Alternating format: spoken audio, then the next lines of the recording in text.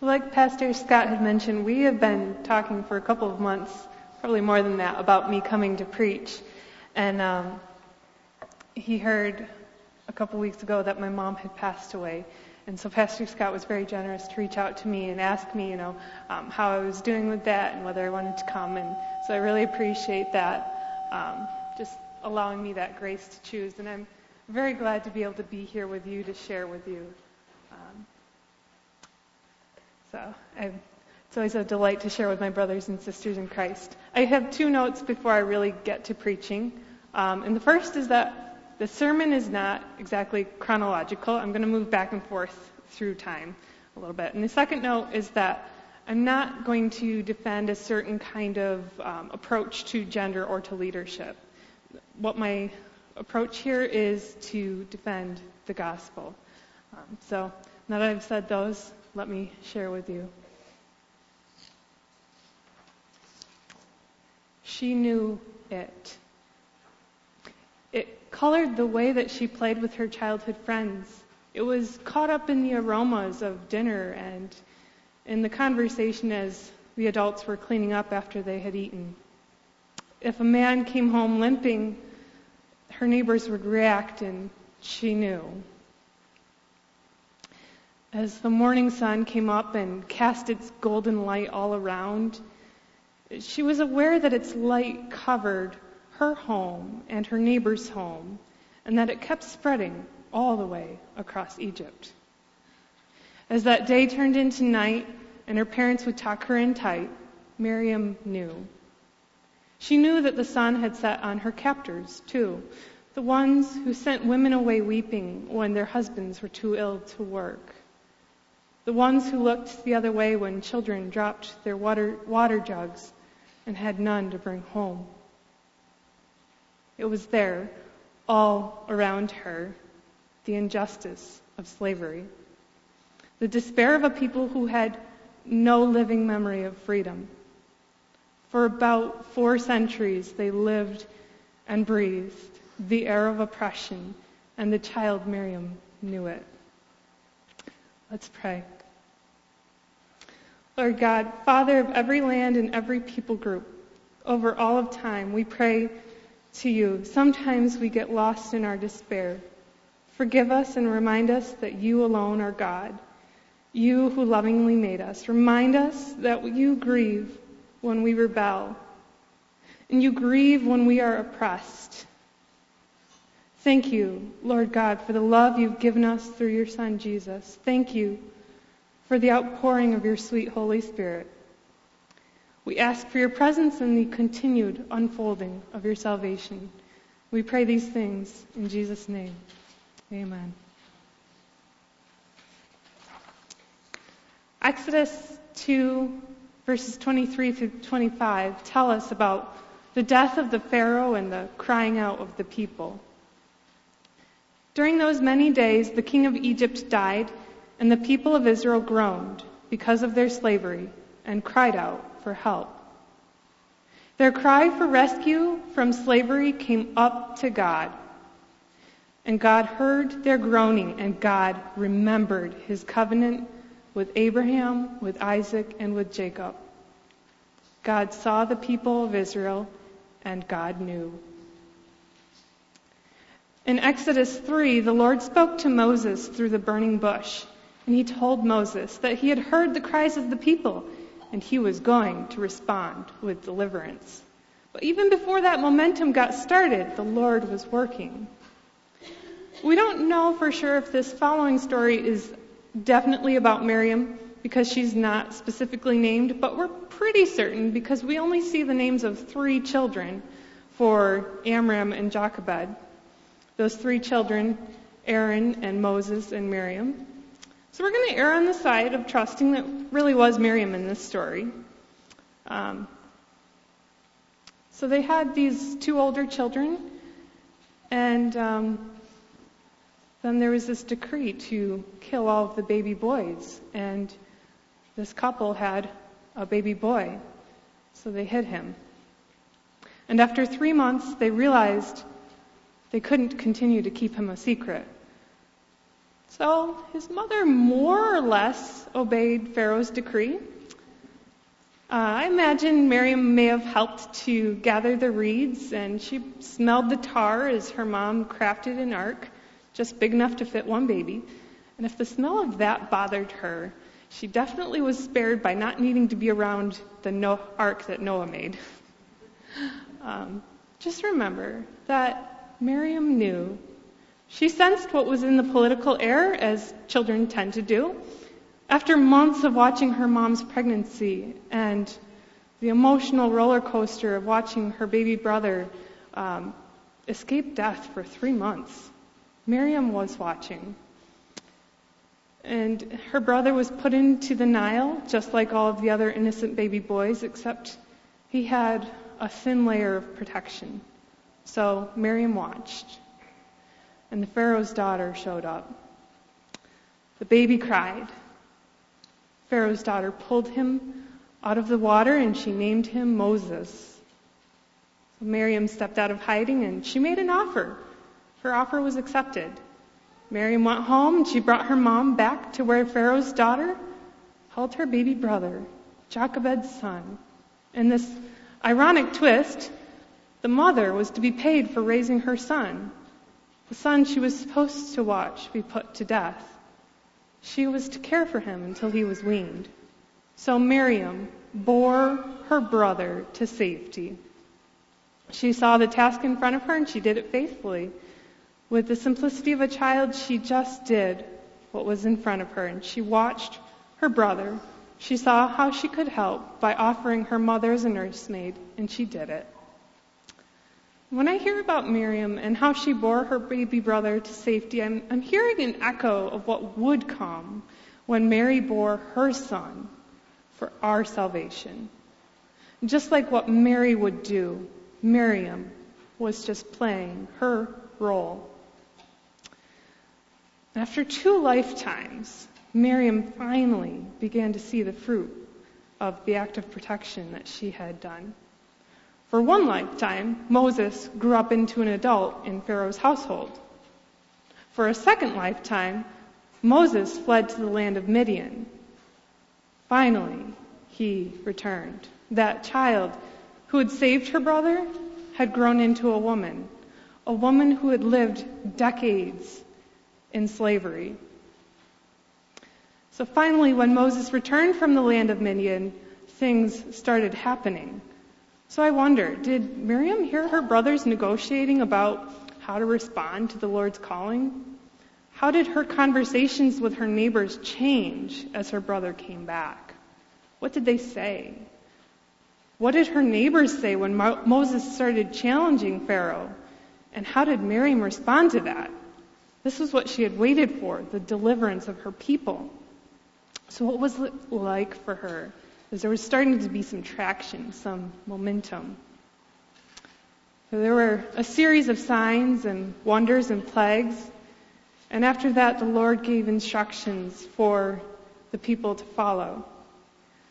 These instructions were telling people to eat food in a certain way for a certain period of time. They were very specific rules, and part of the ritual there was to be a sacrifice. Every family would take a baby sheep or a baby goat, and they would kill it and eat it and put some of the blood on their doorposts. In that way, they would show their faith. If a family had blood on their doorposts at that time, it would be a clear sign of their belief in the Lord and their obedience to the Lord. When the angel of the Lord saw that blood, the angel would pass over that house, and there wouldn't be no more bloodshed there. But if there was no blood on the doorposts, then the angel of the Lord at that time would kill all of the firstborn sons, and all of the firstborn of the livestock. So I wonder, where was Miriam when those instructions for the Passover were being given out? When her people were learning these steps for the rituals that they'd have to perform, where was she when the yeast and the loaves of bread were either being eaten or thrown out? It is apparent she was there in the middle of it, but we don't have an account of her role. So, I don't know, maybe she was quietly obedient. Maybe she answered the same questions over and over again. We just don't know. So I'm going to ask of us, where are we when God's salvation is being put into practice? It doesn't often get written down. Most of the time our small acts, like sharing a meal with a family in need, they don't go recorded. We just do it. Some people will write down their prayers, but it's not like we're recording what's coming out of their hearts and their mouths as they pray to the Lord. In our time, we do have the gospel. We have the good news of salvation through Jesus Christ. That's readily accessible to us. We might not have all of our good deeds written down or recorded, but we have the knowledge of what God did in history, that loving sacrifice that Jesus made so that we can live. Even as we're so many millennia removed from the time when people of Israel were in bondage to the Egyptians, we continue to find ourselves in need of that salvation. We need what Jesus did, how he defeated sin and death. That, what he did, is very real, very true. But we're still living in this fallen world, and we're broken because of it. And so we desperately need the loving work of the Holy Spirit in our lives and in our communities. We need ourselves to be saved from sin and oppression. Just a little example here. Consider two types of people. And imagine if either of these types of people asked for a drink of water. So consider a middle-aged Caucasian white male, pension fund, money in the American Social Security system. He needs a drink of water. Okay? A young girl in a third world country with a physical disability whose family's in debt. She needs a drink of water. Who is going to listen to these people? Whose attention can either of them get? And what about ourselves, our own voices? If we need a drink of water, whose attention can we get? And I'm telling you, we need water. We need the living water that only Jesus can supply. And not only that, but when we ask him for that living water of salvation, he listens and he provides. So the people of Israel, when they were crying out, God answered them. When we're crying out for our salvation, God answers us. I know this is dangerous ground because I have people in charge of my ordination process here, but I'm going to make a confession. I have had more than one bad habit, and this particular bad habit was more like a character trait for so many years. And it especially came out when I was in church. I would sit in church and I would judge everyone and everything. And the whole time I'm sitting there, I'm taking notes, I'm listening to the preacher, I'm flipping through my Bible, and I'm trying to stay on top, and I'm trying to get to, what's the deeper message here. So I think I was pretty good at multitasking, or really bad at it. I had holed myself all up in myself. I was just bound in this prison of self-righteousness. I'm not wholly sanctified with regard to this, and it's pretty embarrassing for me, but God's still working on me. Now I've learned that every judgment of mine would move me farther and farther away from the community of people around me. That prison kept me from getting to know others and their gospel stories.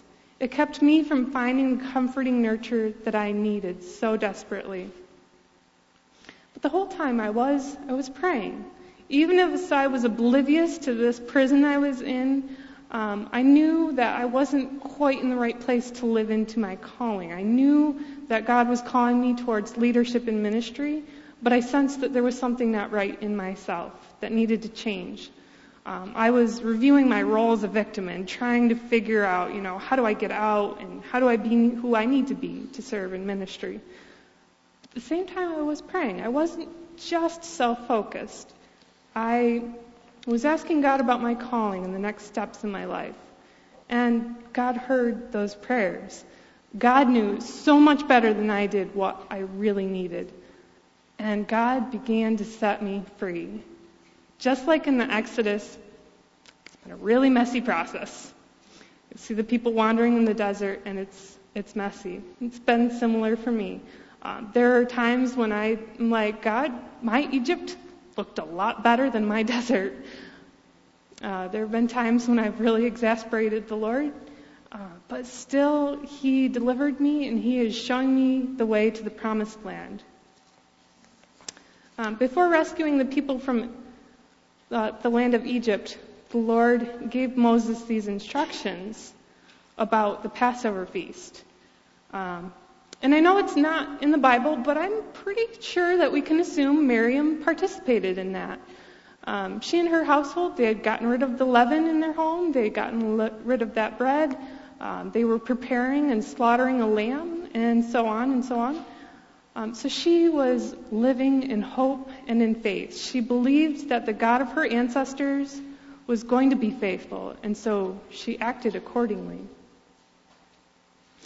We hear from Miriam again after this freedom became a reality for the Hebrew people. And this is the first time in scriptures when she is actually named. After the Lord defeated the Egyptians, drowning the armies in the river, this declaration was made. So in Exodus 15, the first verses 1 through 18, there's this song in there. And then we see in verse 20, Miriam is named. And then in verse 21, there's a refrain to that song. So we can try and decide who we think sang what and when. But really the point is that there was this song. It was a proclamation of the freedom that the Lord had granted to the people of Israel.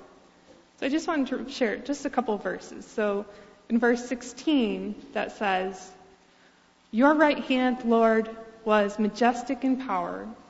Your right hand, Lord, shattered the enemy." And then in verse 21, which is definitely got Miriam's name attached to it, and I think a lot of us know this one. "Sing to the Lord, for He is highly exalted.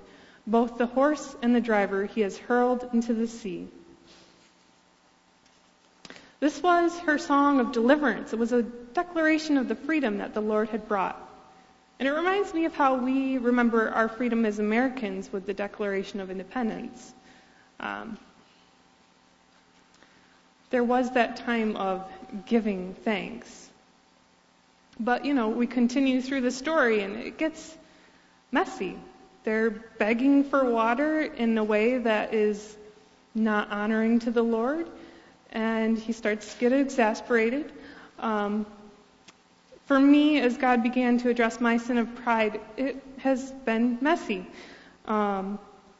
But what God really was doing there was opening me up to Christian community and softening my heart towards my brothers and sisters. And part of that process for me was learning to share communion with my brothers and sisters. And so that's become a very special part for me. And I'm really glad we are sharing today. So when we do share communion, we're coming to the table together. Together, we're holding the elements. We're considering our hearts. We're considering what the Lord has done through His Son, Jesus. It's a really hard metaphor for me to work with, but the Passover has a lot of similarities to communion. Christ, the sacrificial lamb, marked us with His blood, so that we can be passed over.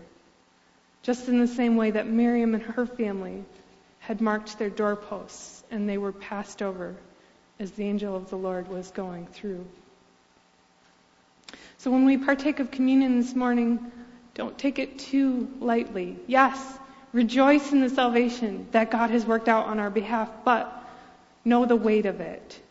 The word glory in Hebrew has a sense of weightiness. It's heavy. The cross was heavy.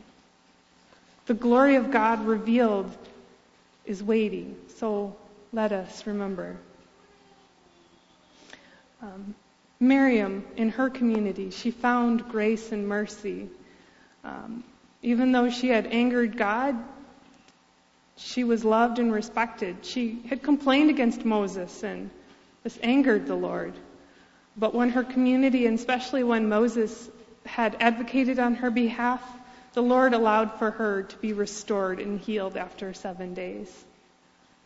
There were times in the desert when the people exasperated the Lord, but that exasperation was not because it was an inconvenience for the Lord to provide.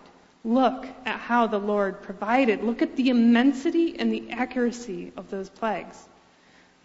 Look at how he got them out of Egypt and carefully planned the demise of their enemies. But when the people were free, they became short-sighted.